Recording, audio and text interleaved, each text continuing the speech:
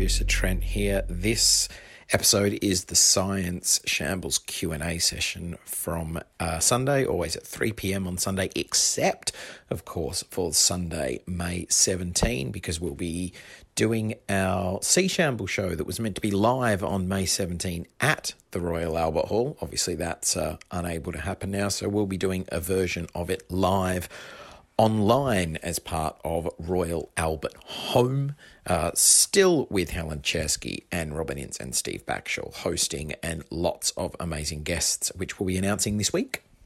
But this episode is with Robin and Helen and guests Adam Rutherford and Lucy Cooke and Hugh Warwick, and some music from Grace Petrie. Remember to drop a tip in the tip jar at cosmicshambles.com/stay-at-home. We've now sent out around £15,000 to artists and venues just from your tips that viewers and listeners have been putting in the virtual tip jar there. So thank you very much for that. And also, if you'd like to contribute to us, to Cosmic Shambles and what we do, patreon.com/bookshambles is where you can go and do that. Here's today's episode.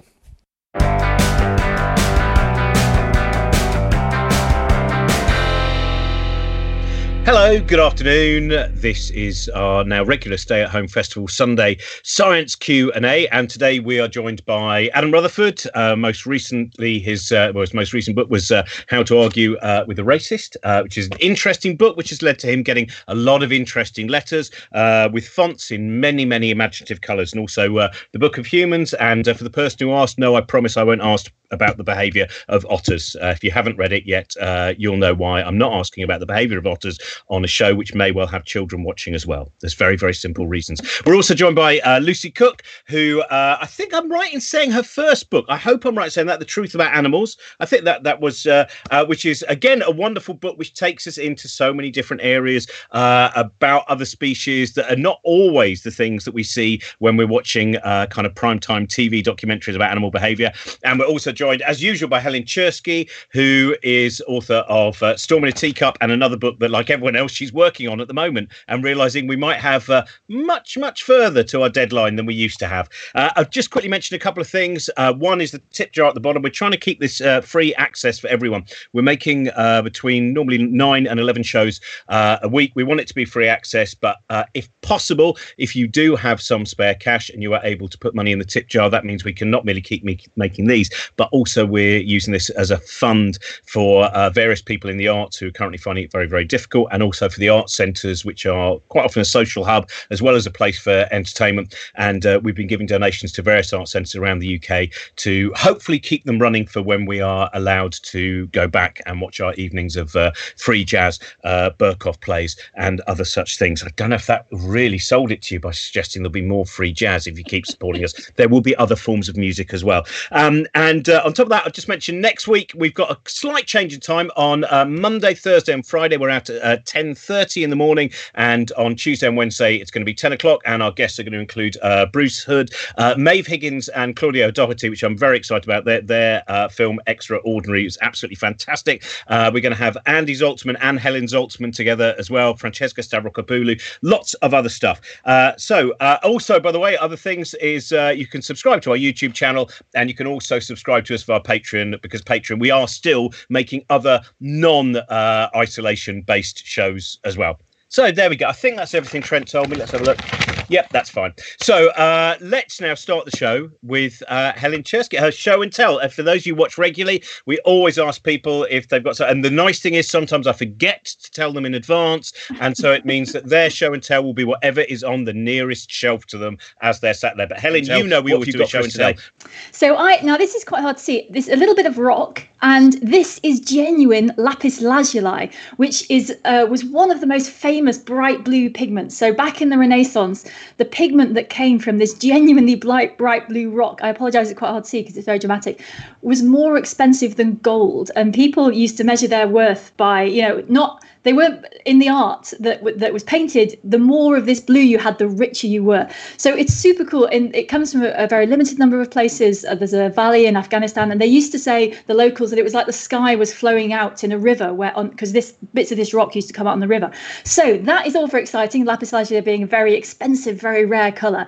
And the colour itself comes from a combination of sulfur atoms. And the brilliant thing is, of course, the chemists came along and spoilt all the fun by making those sulfur, that little compound, that pattern of molecules, really easy. And then ultramarine became cheap. And I had just discovered literally an hour ago that I have genuine artificial ultramarine in a little box. I've got some acrylic paint. So everybody basically has ultramarine now. But it's even so, ultramarine is the colour that lapis lazuli was turned into. And just finally, the best thing that goes with it is that after a bit more reading this lunchtime, I discovered that ultramarine, what was originally the very most expensive pigment in the world, was used in blue rinse. So those of you that remember pictures of older women in the 30s onwards who had faintly purple hair, that was blue rinse, because if you add a bit of blue, it stops stuff looking quite as yellow. And so the most expensive pigment in the world became, in its modern version, blue rinse, which is just brilliant. So that's this is, of course, as we know why many of us, when our grandparents died, we would immediately shave their heads and take that down to the pawnbrokers, knowing that we had blue gold there. Can I just see that again? Can you just put that right up to your camera, because that is such a beautiful thing. I don't know how close you can get. Let me see it. The problem is that the way this is set up, maybe you can see there the colour. Yeah. Right in place there. It's that colour.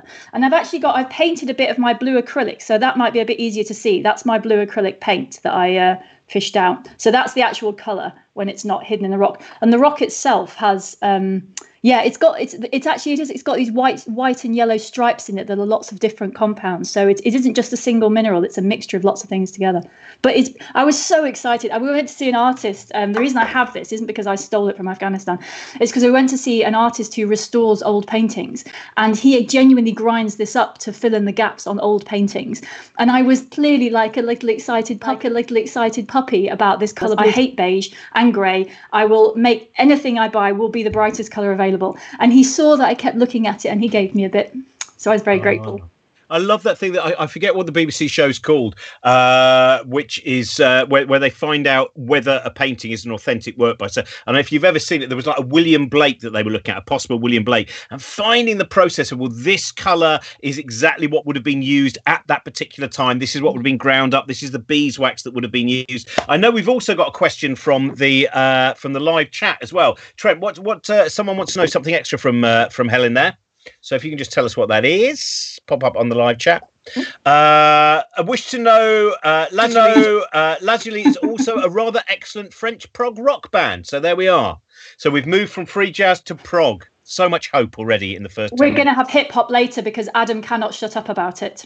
Yeah, I know. And he's reached an age where it gets increasingly embarrassing. Lucy, now, one thing that your journey into the wonderful programs that you've made about all manner of species, and including the particularly voracious seagulls that you dealt with, but that journey kind of starts with a fascination with frogs, doesn't it? Yeah, look, I've got my favourite sweatshirt on. Somebody just gave this to me. It's got a frog on it. So yeah, no, I do. I really like frogs. It's really true. Yeah, I know. I went off. I was trying to make a documentary about the amphibian extinction crisis, which strangely enough nobody was interested in, and I called myself the I froze. That's going to happen. But yeah, so yeah, no, I love frogs, and it all started with a blog where I was the amphibian avenger, trying to tell people why they should love frogs. Now, is your show and tell on your lap, or is there a secondary show and tell as well? No, this is Kobe. This is my very much my best friend these days. But I've got, and hopefully he won't try and eat it. I've got to show vulture's feather, which I picked up in South Africa, and it belongs to a Cape vulture. And I was doing some filming there. Cape vultures are endangered, partly because of the fact that local custom is that if you smoke vulture brains, then you can see into the future, because vultures have are credited with having amazing eyesight. So there's this idea that you can have clear sight, you can see into the future if you smoke vulture brains. And when the lotto arrived in South Africa, suddenly vultures started being killed in large numbers for their vulture brains, which nobody ever sort of really thinks that the lotto could be a conservation issue, but it turns out that it can. Anyway, so I was there with this conservationist who's trying to protect the vultures, and I managed to swipe this feather. But one of the kind of interesting things about vultures is that people don't really like them very much. They think they're unclean, but in actual fact, they're the complete opposite. They don't get sick when they eat things that would kill most of us. And that's because they have stomach acids that are very, very strong indeed. And in fact, the woman who's trying to save him, Kerry Volta, told me that if I wanted to, I could clean my dishes or use as a hand sanitizer vulture poop. So there we go. I know that hand sanitizer is very hard to come by but if you're near a vulture or a vulture, then their crap will do just as well. And that is how the zoo break-in occurred. This is Adam. Now you have you got a show and tell? Did I warn you? Hopefully you managed to get my email as well. That was a beautiful feather, by the way. That really wonderful. Well, I didn't actually get the email, but in the preamble to introducing this program, you said the show and tell could be something off the shelf yourself. So I literally have done that. My show and tell, because I haven't got to do any Skype interviews so far, and everyone sort of on Twitter is perving over shelfies. So I thought if you can just see behind my ear there, I collect first editions. Did you make a noise then? I know you're going to show a Darwin, aren't you? That I'm going to have an awful amount of envy, even avarice about. These are my 19th century first or rare editions. So there's the Malay Archipelago by Wallace, the Naturalist of the Amazon by Bates. There's an Origin of Species, which is the 5th edition. And then this is the one that I know that you're going to get really excited about, Robin. That is a first edition of Vegetable Mold and Earthworms by Darwin. Strangely, his least popular of the main body of work of his books. And then there's a first edition of the Everyman version of The Voyage of the Beagle. And then down this end, just to complete the set, we've got some first edition of the Double Helix by the and the two biographies by Crick and Watson, What Mad Pursuit by Crick, and the Double Helix by James Watson, who is still alive and still a racist. So that's my show and tell, is my rare books. There you go. It is because I've worked very hard to try and make sure the formation of vegetable mold through the action of worms with observation on the habits becomes more popular. Because I read out from it for about a whole year. Every night I would find it, and it is such a beautiful book about curiosity, because it's Darwin's final book. It's the last, and it is him and his son, the curiosity over the actions of earthworms. And I think there's a real delight in that book. Absolutely, and it's got some of the best stories, some of the best research, or the most fun research that went in. The very famous one, which you can still see the artifacts of at Down House, although it's now closed, of course, is that Charles Darwin asked his son William, I think it was, to play his bassoon. He was a talented young bassoon player, and he got his bassoon and got some earthworms and put them on top of the piano and played the bassoon to the earthworms in order to test the idea that they could hear or that they would react to strong vibrations, audio vibrations. And as is not publicized enough in contemporary science, it was a negative result. But that made it into this astonishing book. Interestingly, it's not his least cited book. His least cited book is on the emotions of animals and man. And we've been writing about this recently for the next book, the one that I'm doing with Hannah Fry, because we think that as in the 20th century, researchers and behavioral specialists began to sort of try and scienceify the study of emotions in animals more than Darwin had done. And so they moved, there's a big swing away from accepting even the basic idea that animals could experience joy or unhappiness or various emotions. And Darwin had written extensively about that stuff, and we're beginning to move back towards that at the end of the 20th, beginning of the 21st century. I mean, I think it's an interesting example of the sociology of science, how we're not very good at trying to understand the behaviors of creatures because we tend to anthropomorphize them very easily. And you only have to look at Lucy's image to see what a lovely, cute, happy dog there is right there.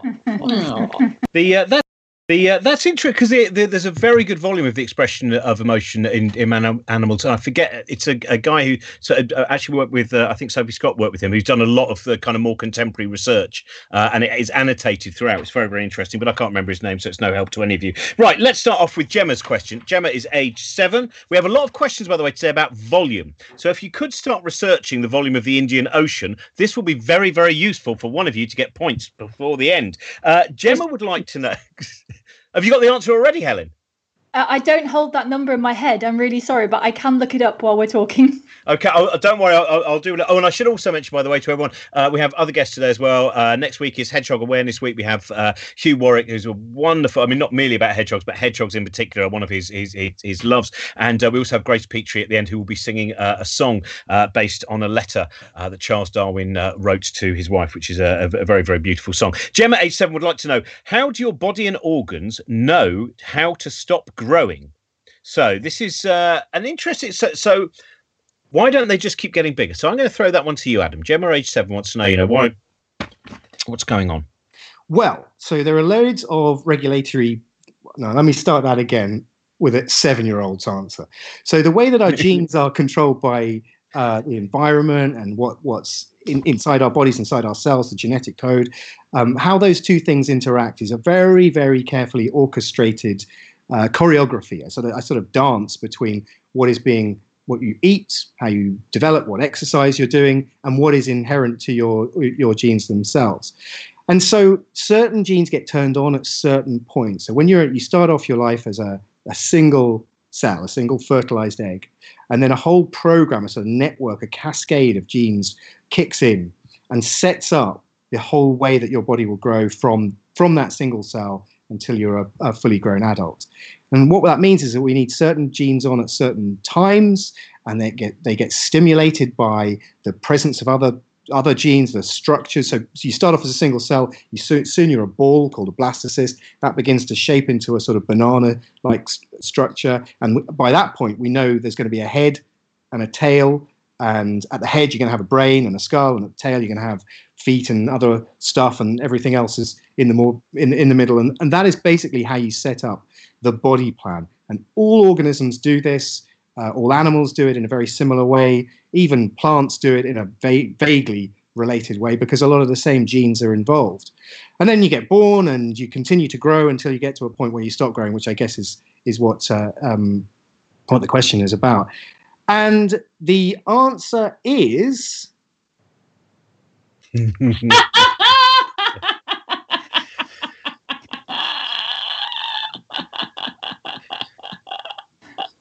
Well, I think the answer is, it's a good question.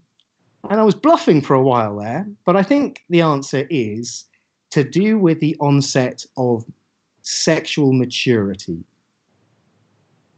So when we grow up and become, we enter adolescence, and then we become adults, and all of the grown-up bits grow.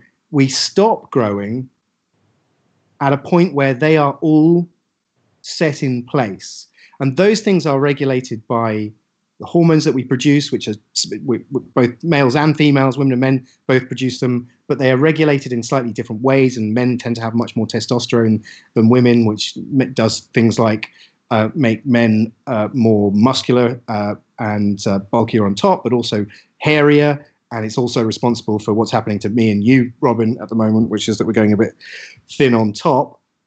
And female hormones such as progesterone enable the growth of things like breasts and the maturation of your ovaries.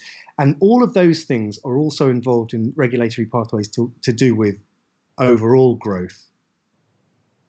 I'm still bluffing a little bit. To be honest, this is why Adam...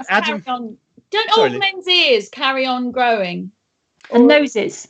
Yeah, definitely ears, but yeah, possibly noses as well. But get involved in the whole testosterone fandango, or maybe they do. I think that is a myth, and I think it's to do with the loss of elasticity in molecules like collagen. So they ears do tend to get bigger, but they're not actually growing; they're just sagging. In fact, there was a question on. I like the fact that you that, Adam. I just. There's a few years ago. There was a question on one of the monkey cages about why fingernails and hair continues to grow after we've died, and I remember this because that Brian couldn't answer it, and no one on the panel could, but I happen to know what the answer was, which is that they don't continue to grow after death. It's just that everything else continues to shrink. And so what happens is, because nails and hair are not living tissue, they remain the same size. And then when you die, your fingers shrink back, and your scalp and the cells at the bottom of your scalp where the hairs are actually held begins to shrink back. So it gives the illusion of your nails growing out and your hair growing, when actually it's just the living tissue that's actually just shrinking. Well, Gemma, I hope you enjoyed the answer to, not your question, but it was a lovely answer that he came up with for another question. I think he got away with it. Now, of course, in the edit, it would have been perfect, but this is one of the dangers of live. And why, whenever a scientist like Adam says, will you send me the question beforehand, I say, nope, cuts out the fun. Now, Lucy, you were laughing, but I should warn you, your first question is about the platypus. So get ready. This is from Mike B. Would like to know, please explain a platypus. Is it convergent evolution or just randomness and mutations that got well out of hand? So what do you reckon? Convergent evolution with what? Yeah, okay. No, it's not convergent evolution. No, platypus are fantastically weird. They're one of the monotremes. There's only two types of monotreme. You've got your platypus, and then you've got the echidna, which looks a little bit like a hedgehog, but with a long nose. And the two of them look completely different and don't look like they belong in a group together. But they do, and they actually have a lot of similarities. One of which is that they lay eggs, they're the only mammals that lay eggs, which is fantastic. So platypus obviously famously have this big bill, and they use it to because they hunt at night and in rivers, and they're after crustaceans and things like that, and they've got electrosensors on their bill, and they can snuffle around and they can pick up the electricity of crustacean muscles firing, and that's how they find them, which is amazing. And the echidna has this long pointy snout that it's an anteater, a termite eater, and that stuffs its snout, and similarly that's got electrosensitivity. So they have a lot of weird genetics. And I read something amazing about the platypus's sex chromosomes just the other day. Let me tell you all about it. And Adam may well know this anyway, but so humans have XY system, so females are XX and males are XY. Platypus has 5 X's and 5 Y's. It's like it's got 5 sets of sex chromosomes, and this is one of the kooky links it has with birds, because the monotremes branched off earlier than the placental mammals. And there's something about bird genomes which I'm going to ask Adam about. Is he going to know the answer? I know, because birds have the ZW system, and it's the opposite to us in that males are ZZ and females are ZW, and it's something to do with it's about the load of how much of the Zs or the Ws you have, which make you male or female. Anyway, the platypus basically has the XY system, but it uses the loading thing. Adam would have explained this so much better. But anyway, so they're somewhere in between the two, and their sex chromosomes tell that story. So no, they're not convergent evolution, but they are genetically very weird. See, this is interesting because this has shown up because we've not done that many on biology of the Sunday Q&As, and I think Martin Rees once said something. It was about the complexity of living things and the complexity of a human being versus the complexity of the universe, and how much more complex it is to explain a living thing than it is to explain, in some ways, the universe.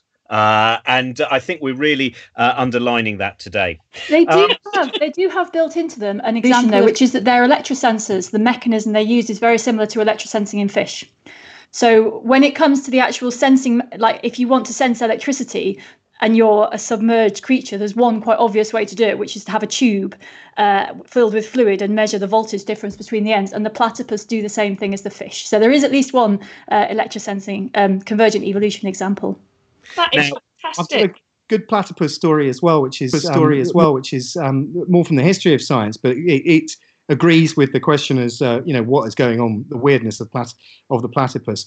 When the type specimen of the platypus was sent from Australia to what was going to become the Natural History Museum, the scientists who received it, this is I think in the year 1800, the scientists who received it were absolutely convinced that it was a fake, because there was a fashion at the time for sending back fake animals, things like Fiji mermaids, which were being sent back by sailors from the Far East, which would be, hideous things, not like Ariel at all. They were hideous things, sort of desiccated monkeys that had been sewn to the tail of an old fish. And in fact, the great circus impresario P.T. Barnum exhibited one, made an absolute ton of money. I can't remember how much he charged. It was something like a penny to go and see the great Fiji mermaid. And they were a big thing, but scientists recognized that they were clearly hoaxes. So when they received the first platypus back sent from the colonies of Australia to what would become the Natural History Museum, because it wasn't named that yet, they took it apart, thinking that this was ridiculous, that it had been, because it's got these poisonous horns on its back legs, and it's got a bill, and it lays eggs, and it's an absurd creature. So they took it apart and stitched it back together, convinced that it was in fact a real animal. And the holotype, the one that is still in the Natural History Museum, the version of a platypus from which all other platypuses are compared, which is what we do in taxonomy, still has stitch marks on it from where they had to sew it together, because it's quite clearly not something that you'd expect to see at all, because it's an absurd creature. I'm very sad. My wife's family in North Shields used to have a mermaid. They had exactly that, the desiccated monkey with that, and it was given to a hair salon, but the hair salon closed. No one knows where the mermaid is anymore. So if you've seen a mermaid in the North Shields area, I might have a claim on that.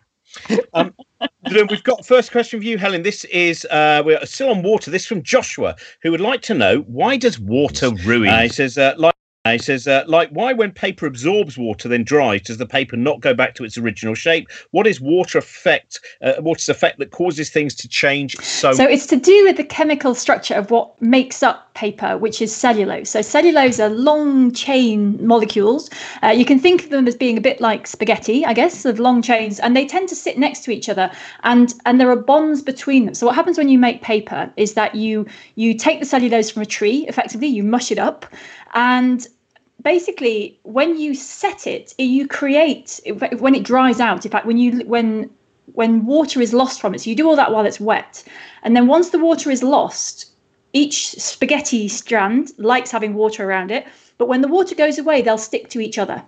And so then you've got something that looks like paper, and that's perfectly fine. You've got some paper. And then when you take a paper bag out in the rain, what happens is that water molecules come back, and these bonds, they've got these hydrogen bonds that are very strong, sneak back in between the strands of cellulose. And then there was a bond holding the two cellulose strands together, and now the water sneaked in between, and each of them, the cellulose strands can go off. So they're not attached together anymore, and then the paper falls apart. And what you find is that modern paper has additives in it which make up for that, which sort of act as cross branches that strengthen it in different ways. But basically that is the basis of paper shaping, and ironing is the same, that you make something wet, and when you make something wet, you add water into spaces. And then whenever you take that water away, it basically, the bits where there was water just join together, and you're left with whatever shape you had when the water was taken away. And so when you iron things, you get it wet. So you add in these extra hydrogen bonds, you dry it out, and then it's basically stuck in that shape until you get it wet again, which is why you can't iron things in humid environments, because water comes in from the atmosphere and fills in the gaps. So so that's why someone who's a chemist might make a better job of that explanation. I've got another explanation for someone who lived in a basement flat which flooded with sewage. I can tell you many details, none of which you want to know, and are reasonably unscientific and quite sweary. 1,000 vinyl albums ruined. Anyway, this is an interesting, which I think both Adam and Lucy might have a take on this, because this is an interesting thing about experience of other animals. And of course, it's a very hard thing to know sometimes in internal experience. Do other animals have taste in the same way that we do, since we're all the same species? Why do we have taste preferences? Example being, why do some people love olives and other people hate them? Are there cows that don't like a particular type of grass? So that is from Jonathan. So that idea of a kind of an individual sense of taste, and indeed animals generally, whether we have an idea that they have taste in the same way that we might experience. I'm going to let Adam answer, but I'm just going to say the only thing is that apparently penguins can't taste fish.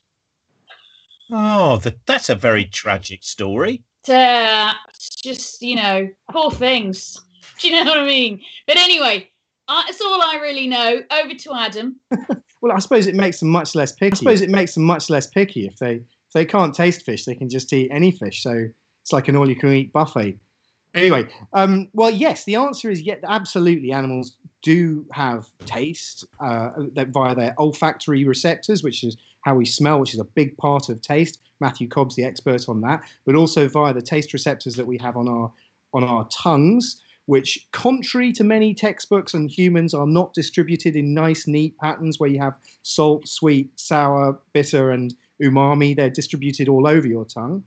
But there are hundreds of genes involved in taste and smell.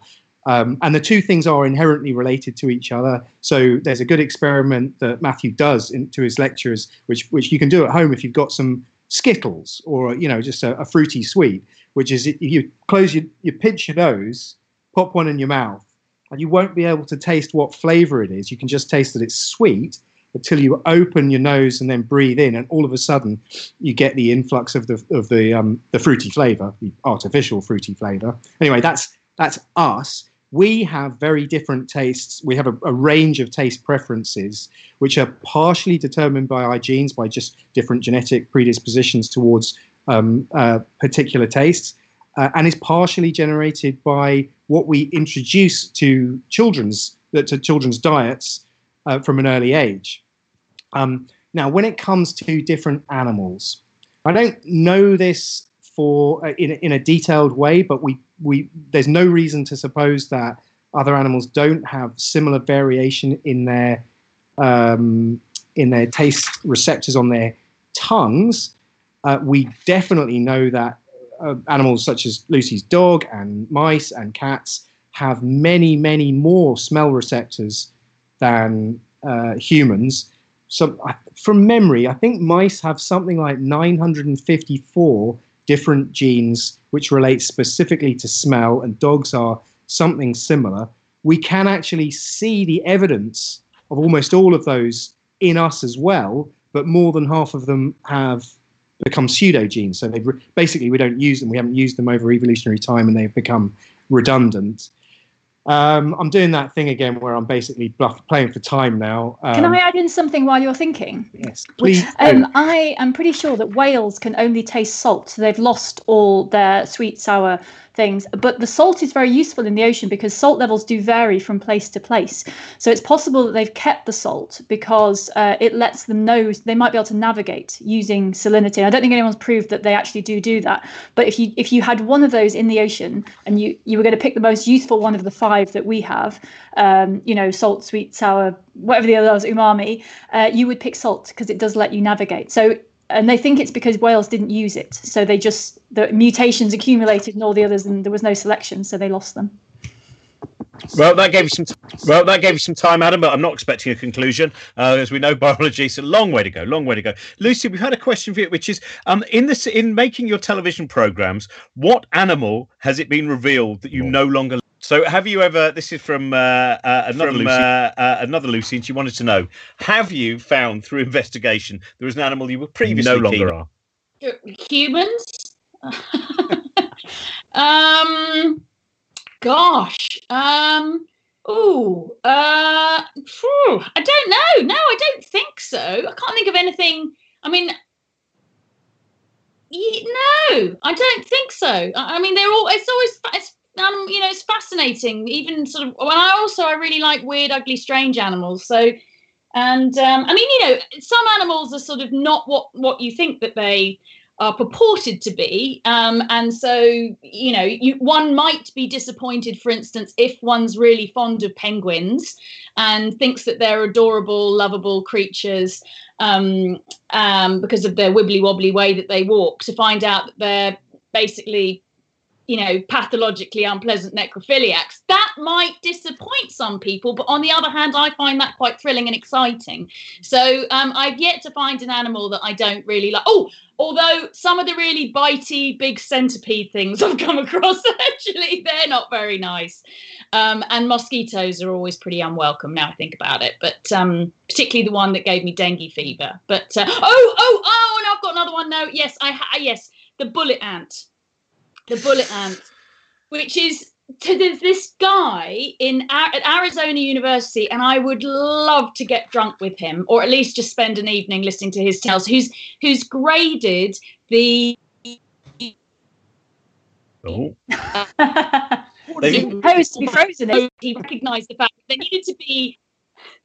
He recognised that there was no sort of standard. If people went, "Oh yeah, no, it was very painful," and somebody else went, "Yeah, it was very painful," that one person needed to have been stung by them all in order to be able to grade which was the most painful of them all. And so he did this, and he's written this guide, and it reads very much like I don't know, it's like a sort of florid kind of wine. The descriptions are like, such and such is like a fine paper cut in an acid bath, or so he's sort of really gone to town over the descriptions. But number one is the bullet ant, and so called because it allegedly feels like you've been shot by a bullet. And I was running through the jungle once chasing monkeys, and one fell in my bra. Yeah. Because I think Steve Backshall did some kind of on one of his shows, because there is a rite of passage, isn't there? Tribal rite of passage where you have to become a man, you have to go through this process of all these bullet ants. And I think Steve Backshall, for some reason, did that. And I still think he preferred that to doing Strictly, though.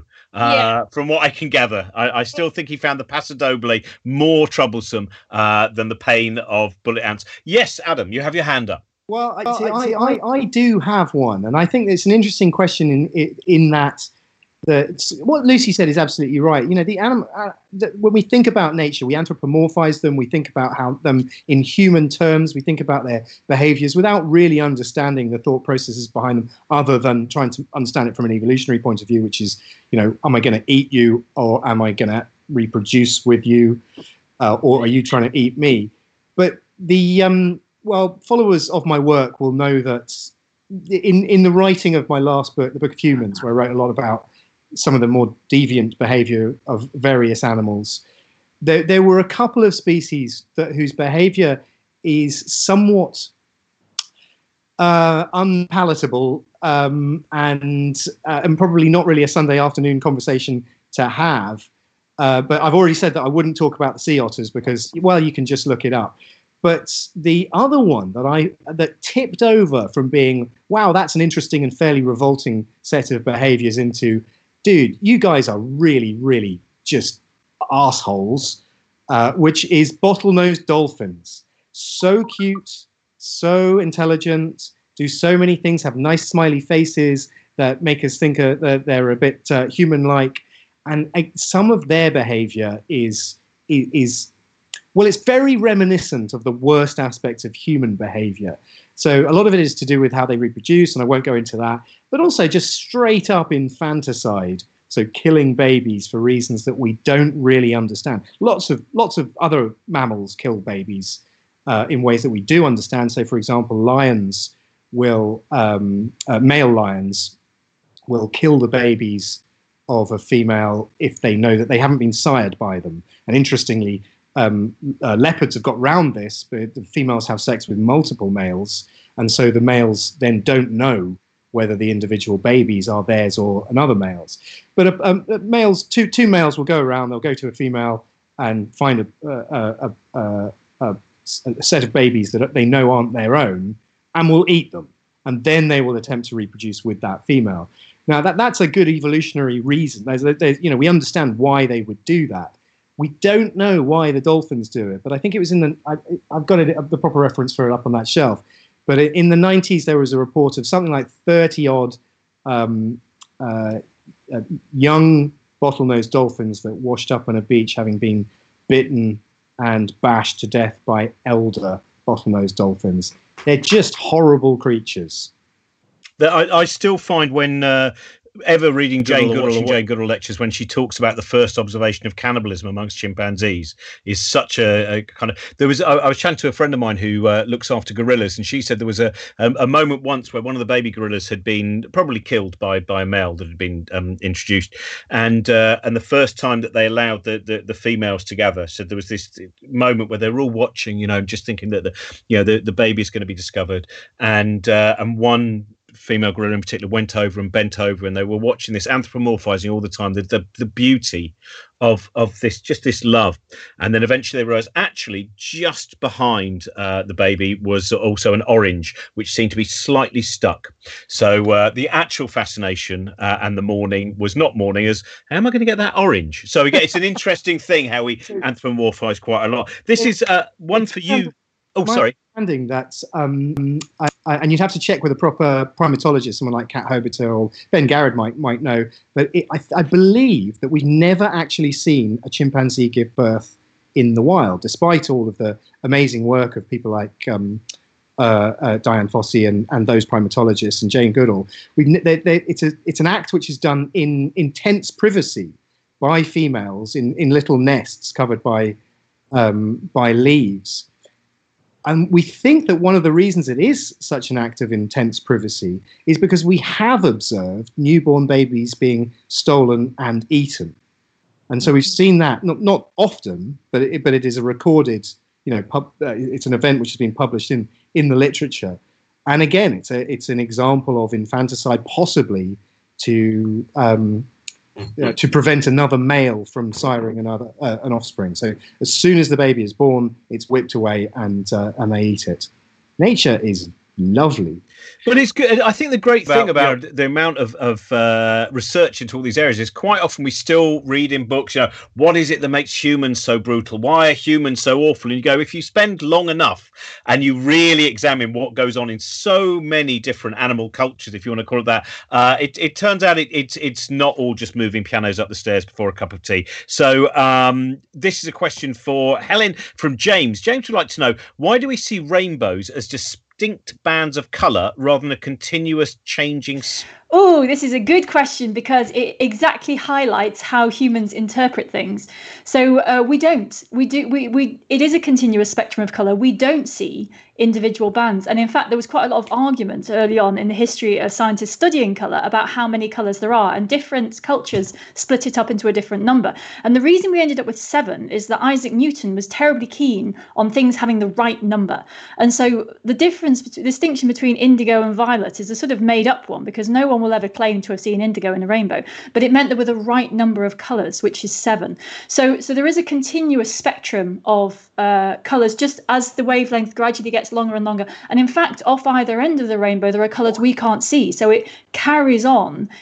So we only see a narrow band, and that the rainbow doesn't contain all the colours we can see, because there are combinations of those wavelengths that give us new colours that are not in the rainbow itself. So effectively, that division into separate colours is entirely cultural. That's a decision. We have all learnt to expect to see red and orange and yellow and green.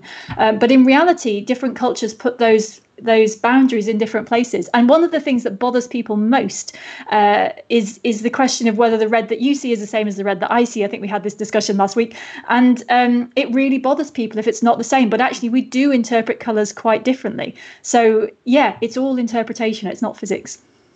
We just had, by the way, Jasper in the live chat has sent a message about that question about animals and their experience of taste. Jasper has worked with koalas. And some definitely appear to have preferences. Nothing more frustrating than going out collecting branches only to have the koala decide, no, I don't like that species. So that's interesting. It's one more question, and then we're going to go over to Adam. You have your hand up. Yes. It's like school, isn't it? No, just my other show and tell, which again was something I just yanked off the wall just before the show, is directly relevant to what Helen was just saying. And this is one of my prized possessions, which is, if you can see this, this is the front page of the Times, page 2 of the Times newspaper from 1703. It's also upside down. It would help if I did that. From 1703. And this whole column here is adverts. So there is personal announcements. There's a couple of references to people who have I like this one particularly. Thomas Holland was sent on the 23rd of April by his master John Stewart, basically an escaped enslaved person. He was asking for him to return. But anyway, that's not the point. The point is, and the reason I own this is because the second one down is the announcement of the publication of Optics, which is the book, but obviously I cannot afford the original of that, but I can afford the advert in the newspaper. And if you can just see, it says Optics, or a treatise on the reflections, refractions, and inflections and colours of light by Mr. Isaac Newton, printed for S. Smith and B. Walford in the Prime Annex of St. Paul's Churchyard. Yeah, just about. Yeah, it's lovely. We're mainly seeing reflections of ourselves, which we're all enjoying as well, narcissistically. But I loved it the other day. My dad turned 90 2 weeks ago, so we had to do over Skype. We did a family quiz of 91 questions, and I looked up the day that he was born, and the news on the BBC that day. The BBC News began with, "There has been no news today," and then there was 15 minutes of piano. Wonderful. We got one more question. This is just a quick one. Just see if you have looked this up, and then hopefully we'll be able to come back. We've got some stuff about the hippopotamus. So I hope we're going to be able to go to that after we've had our chat about hedgehogs. But this is from Jeremy's 8-year-old, who's a budding paleontologist, and he wants to know, Helen, the volume of water. So I have. I did cheat. I looked it up, and it is 264 million cubic kilometers. And the Indian Ocean is a bit of it's the one that gets forgotten. I think it's always been a bit undersold because everyone thinks about the Atlantic and the Pacific, and Western explorers tended just to go around the edges of the Indian Ocean and not bother very much about the middle. So it is 20% of the volume of the entire ocean. It's almost all 4 kilometers deep. It's a very deep ocean, and it does have hundreds of millions of cubic kilometers. Did I say square? Cubic kilometers of water in it. So there's a lot of the Indian Ocean. Right, so there's a lot of work for you for Jeremy's 8-year-old paleontologist. We'll hopefully come back to you before the end of the show. Thank you very much, everyone, for the time being. And just a reminder, don't forget that we have the tip jar at the bottom so that we can try and make sure this is free access. But if you are still doing okay at the moment, then that money gets used as a resource for artists and art centres, and also a resource for us to make as many things as possible. So Lucy, Adam, Helen, we'll see you again shortly. Now, please welcome, as I said, I promised you hedgehogs. There are hedgehogs. Here is Hugh Warwick. Hello Hugh. Hello, now, Robin. This is, let's just get this straight away. It's Hedgehog Awareness Week, starting on Monday. Starting today. No, this is it. This is like the lead event. This is what we've been waiting for the entire year. For this one moment with you and me, viewers, Hedgehog Awareness Week is now officially launched. I'm so annoyed because I've not been aware enough of them. I was going to be so aware from now. Why do we need a Hedgehog Awareness Week? Well, when the British Hedgehog Preservation Society was formed back in 1982, there was much less attention paid to hedgehogs. So it was like, let's do loads and loads of things for hedgehogs. Now, actually, we've managed to raise the profile of hedgehogs. We've managed to get the awareness about the population decline of hedgehogs into the press. We can't really go anywhere without hedgehog stories. In fact, only last week, we had an entire string of press pieces, and I was doing radio interviews about amorous hedgehogs having more sex in people's gardens because of the virus. I think it's just more the fact that more people were spending time in their gardens out at night, looking out there just in a sense of absolute depression and going, oh my God, hedgehogs. So I think probably more to do with observational bias than to do with actual increased nookie. So the real reason, though, is that it's our nation's favourite animal. Everyone loves the hedgehog, yet probably, at a bit of a guess, we've lost between 90 and 95% of the hedgehogs in this country since the end of the Second World War. And certainly we know with some robustness that it's down by 30% in urban areas and down by 50% in rural areas in the last 20 years. So there are really, really big problems. And so we do this. We spend a week of jollity, frivolity. I'm doing all sorts of live streams. I've got one of my lectures is up online with the Hedgehog Society. And we are having, a week dedicated to the hedgehog. Normally, I'm out in primary schools and at the Women's Institute groups. But no, I'm in my cabin. Now, can I ask, this is 2 days ago. My dad found a hedgehog on his step. And he wondered, what is the best thing to do if you do find a hedgehog very close to your house, maybe, kind of on a concrete step? Is there anything, should you move the hedgehog? Should you take it anywhere? And if you are going to move it, I think it's true, isn't it? If you just kind of brush it, it will go into a ball and it doesn't hurt, does it? But should that be done? Okay, the first thing depends on the time of day. On the whole, you see a hedgehog, the first thing you should do is just generally feel a great sense of joy because it is such a delightful thing. Yes, you can stroke a happy hedgehog. In fact, I happen to have a happy hedgehog here. I mean, it's fjords, as it were, those wonderful hedgehog fjords. But the happy hedgehogs, yes, stroke one of those. Don't interfere with hedgehogs unless you really need to. Now, if a hedgehog's out in the daytime, looking a bit peaky, you'll notice one thing, hedgehogs nocturnal, if they're sunbathing, something's really wrong. If they're looking a bit drunk, something's a bit wrong. So then you can intervene, pick them up, put them in a box. You get in touch with the British Hedgehog Preservation Society, all sorts of social media channels. They've got a phone number, and that will lead you through to all of the different hedgehog carers around the country. They can give you top advice. If the hedgehog's out at night, yes, just sit and pause. And if you're really lucky, you can get kind of nose to nose with it because the hedgehog is blessed with no fight or flight response. So when people ask me, why do I study hedgehogs, is a really, really simple answer. They don't run away. They don't bite you. And so therefore much easier to work with. And so you can get nose to nose with this creature. And then you will be nose to nose with an animal which is bigger than 99% of all animals that have ever lived on the planet. It's in the top 1% with the blue whale, Tyrannosaurus rex and us.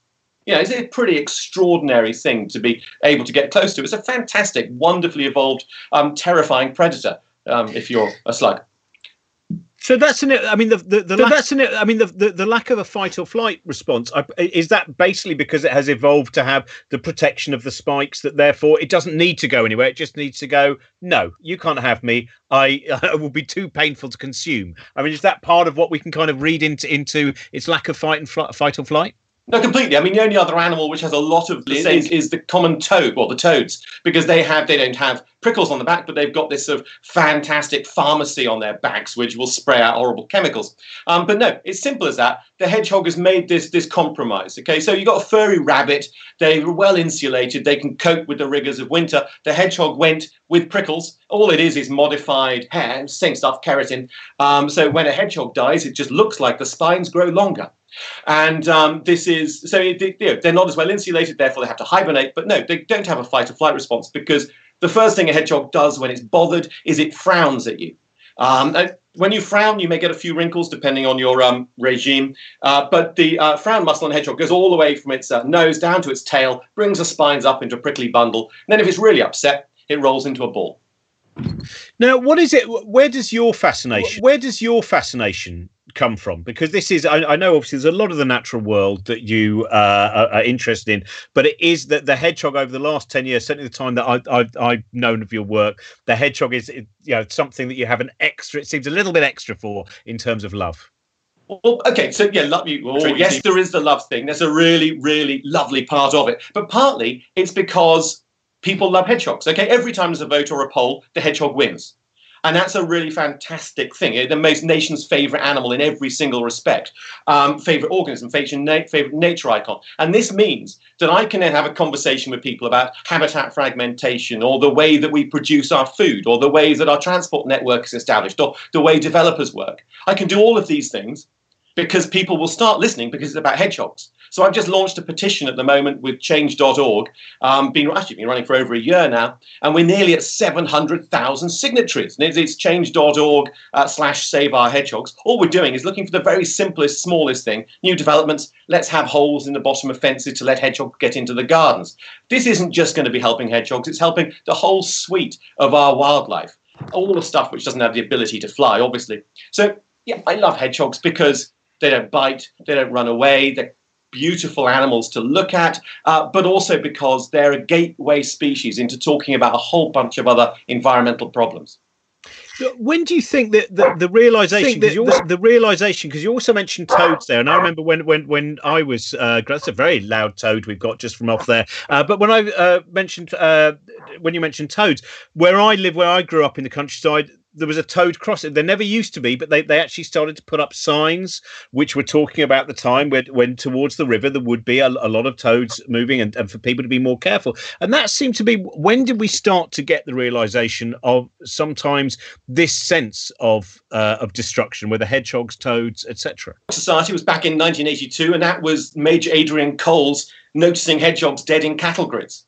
And he put a brick inside the cattle grid, let the hedgehog climb up. Now you can get ramps inside it. Frog Life was set up, charity. Similarly, they do the Toads on Roads patrol. And you're absolutely right. Toads are migrating into their ancestral ponds to reproduce, because they tend not to live in the ponds. They live out in the wilds, as it were, or our gardens. But our road has appeared, and these anurans, which have been around for millions of years, that's like a sudden change in their lives. They're not going to stop using the road to cross. Interestingly, a lot of the signs put up about toads, road signs, are there to alert motorists of skid risks rather than for us to be concerned about the toads. The Department of Transport has announced that there's going to be hedgehog signs out there now. That is actually to benefit the hedgehogs rather than for any other risk. So we have started to care more about these animals than when we've learnt more about them. We begin to really, really care because we've got that the science is being done. People cared less about hedgehogs probably when they thought they were very abundant. But now we know these population declines are really serious. It means that the Hedgehog Street campaign that we run with the People's Trust for Endangered Species is absolutely flooded with people going and making holes in their fences. So the transformation has come from knowledge, I think. That's brilliant. Thank you so much, Hugh. And can we activities that people can get involved with? You kind of what should people be doing this week? What to make sure they're engaged? Because a lot of people homeschooling, so it would be nice to think of certain projects they might be able to do as well. Well, lots of information on the British Hedgehog Preservation Society website, so go there for top tips. There's quizzes being run every single day with loads of great prizes. Have a think about your garden if you've got lucky enough to have a garden. Just basically get rid of the cult of tidiness. Don't do quite so much tidiness around there. Make sure there's a hole in your fence so the hedgehogs can get in. Make sure your garden's not too tidy, and go to the Hedgehog Society for loads of other top tips. Just quickly, I wanted to go back to a question that was presented to Adam about the growth of people, the growth of bodies, the growth of when do we stop? Surely it's all down to the hedgehog gene. Isn't that the thing which is actually controlling it all? I was really thinking this was like the most brilliantly serendipitous link joining us all together. We have the echidnas and we have the hedgehog gene as well. So is the hedgehog gene part of the story? Is that something we can hear yet? Adam? Am I back on? Yes. Yeah. Well, do you know what, Hugh? That was masterful. I'm embarrassed that I didn't manage to do that. So hedgehog was a gene that I worked on for my undergraduate project. And the reason it's called that is because many of the gene names get named after when mutations in those genes are discovered, mostly in fruit flies. And in fruit flies, we have the liberty of observing, really quite disturbing, peculiar mutations. So hedgehog was discovered because it got spikes all over its thorax. So when this gene was mutated, it got spikes all over its thorax, which meant that they could identify the gene. So the fly biologists call it hedgehog. And it's a really important developmental gene. So what that means is it's active when during the time when an animal is an embryo, and it's in pretty much all animal species. There are different versions of the gene, and one of them is slightly different, has a slightly different effect. And the very nice, clever fly biologist decided to call it sonic hedgehog as a result. So sonic hedgehog is one of the actual genes that exists in lots of different animals. Unfortunately, human biologists are just really bad at naming things and really boring. We have to introduce a load of like really rigorously kept rules about our gene names. And so sonic hedgehog in humans is called SHH, which some people know stands for sonic hedgehog, but it's never referred to as that. But the fly biologists, they have all the fun. They've got tons of crazy names like Sonic, like Wingless. I worked on a gene called Aristolus because the ends of its feet didn't grow. But they all get turned into really boring names in animals and mice. So sorry about that. Stick to flies. Much more exciting. Brilliant. Someone Liz wanted to know, have you seen the footage of fish being caught using Mentos and Coca-Cola? No, I haven't, but I'm going to Google it as soon as this is over. It is. Have you seen it, Helen? Looking at your reaction, I'm not sure we should encourage. That's what I mean. This is fishing, right? It wrecked Jamaica's coral reefs because people were like, "Oh, we'll lob a bomb out there, blow everything up, and loads of fish float to the surface." So Coke and Mentos is it works. I have some Mentos somewhere. If I'd known, I would have got them out to demonstrate. But it's definitely, I can see it being very bad for fish. Probably not good for the environment. Well, that's what I thought. It looked very disturbing because it seems to be that the stuff I've seen is on dried floodplains, as far as I can see. So it's fish now that are in areas of water below there, and it's just pouring the Coca-Cola into a hole.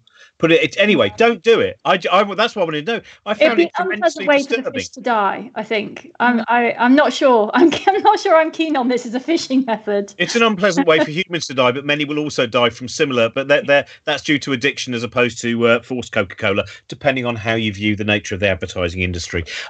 Thank you all very much. I will remind you of the person. I always do. The person who's got the most recent book, Adam Rutherford's book, How to Argue with the Racist, is a very good and very useful book. And don't forget Lucy's Truth About Animals. She's working on another book, as is Helen, whose current book is Storm in a Teacup. And Hugh, you have various. What's your most recent book? Linescapes, all about habitat fragmentation.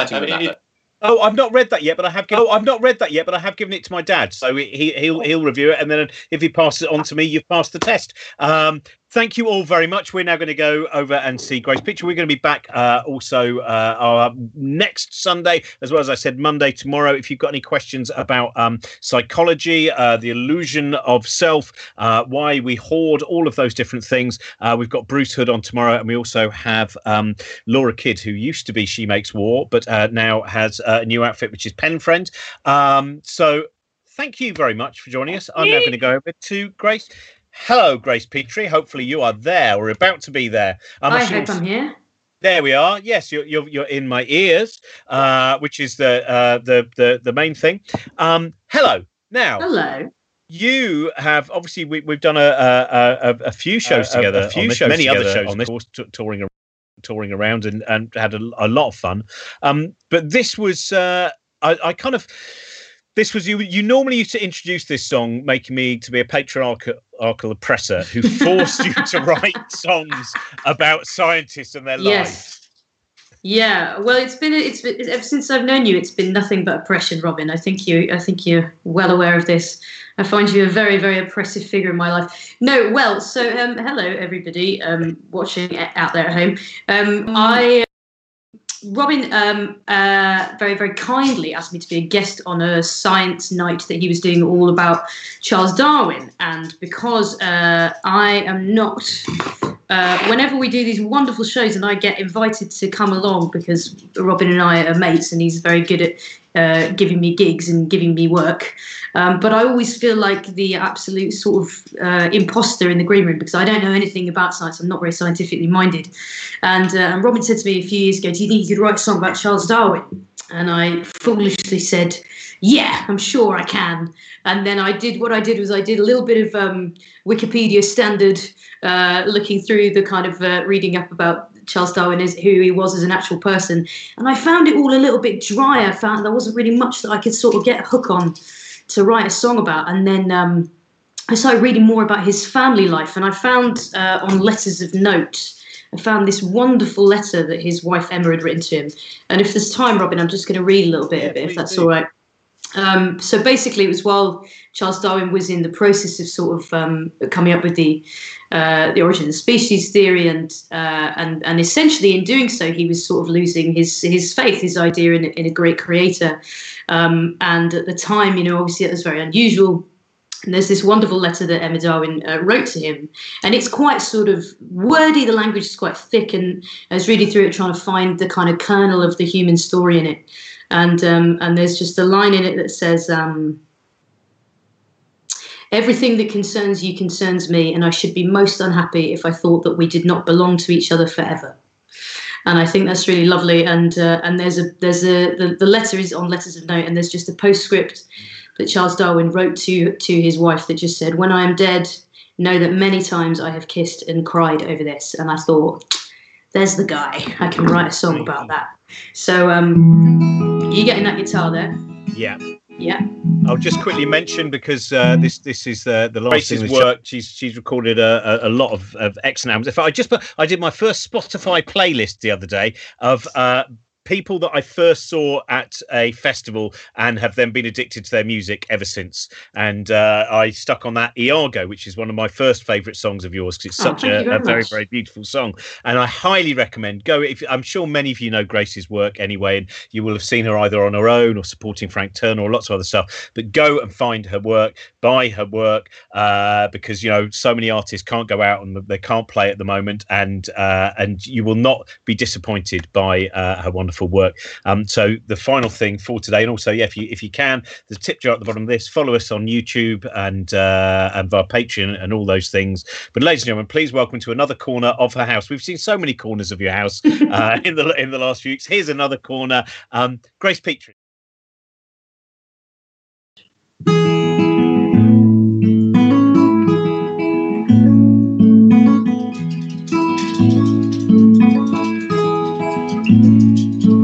A mind of untold history, a journey round the world. So one heart, just your Charlie, forever to my girl. The ever-growing beauty of everything I see is I belong to you, love, and you belong to me. And love, and love. When I'm dead, know this. Many times I've kissed and cried over this, and cried over this. When I'm dead, know this. Many times I've kissed and cried over this, and cried over this.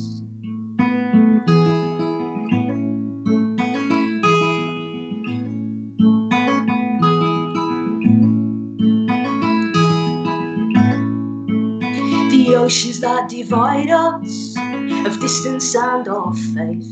I worry for our one life, you worry that I'm safe. The burden of discovery that nearly took me home, and left you who has my heart now, to worry for my soul. And love, and love. When I'm dead, know this. I've kissed and cried over this, and cried over this. When I'm dead, know this.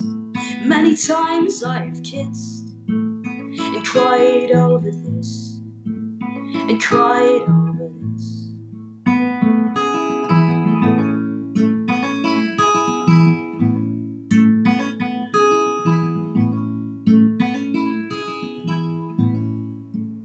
My heart has known its one love, of that being no doubt.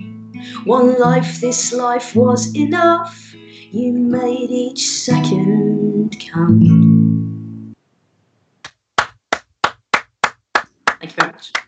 Thanks. Thank you very much for listening. Don't forget cosmicshambles.com/stay-at-home to catch up on all the previous episodes, find out who's coming up on upcoming episodes, and to leave a tip for acts and artists and venues who are hit hardest at the moment. And if you'd like to support us at the Cosmic Shambles Network, patreon.com/bookshambles.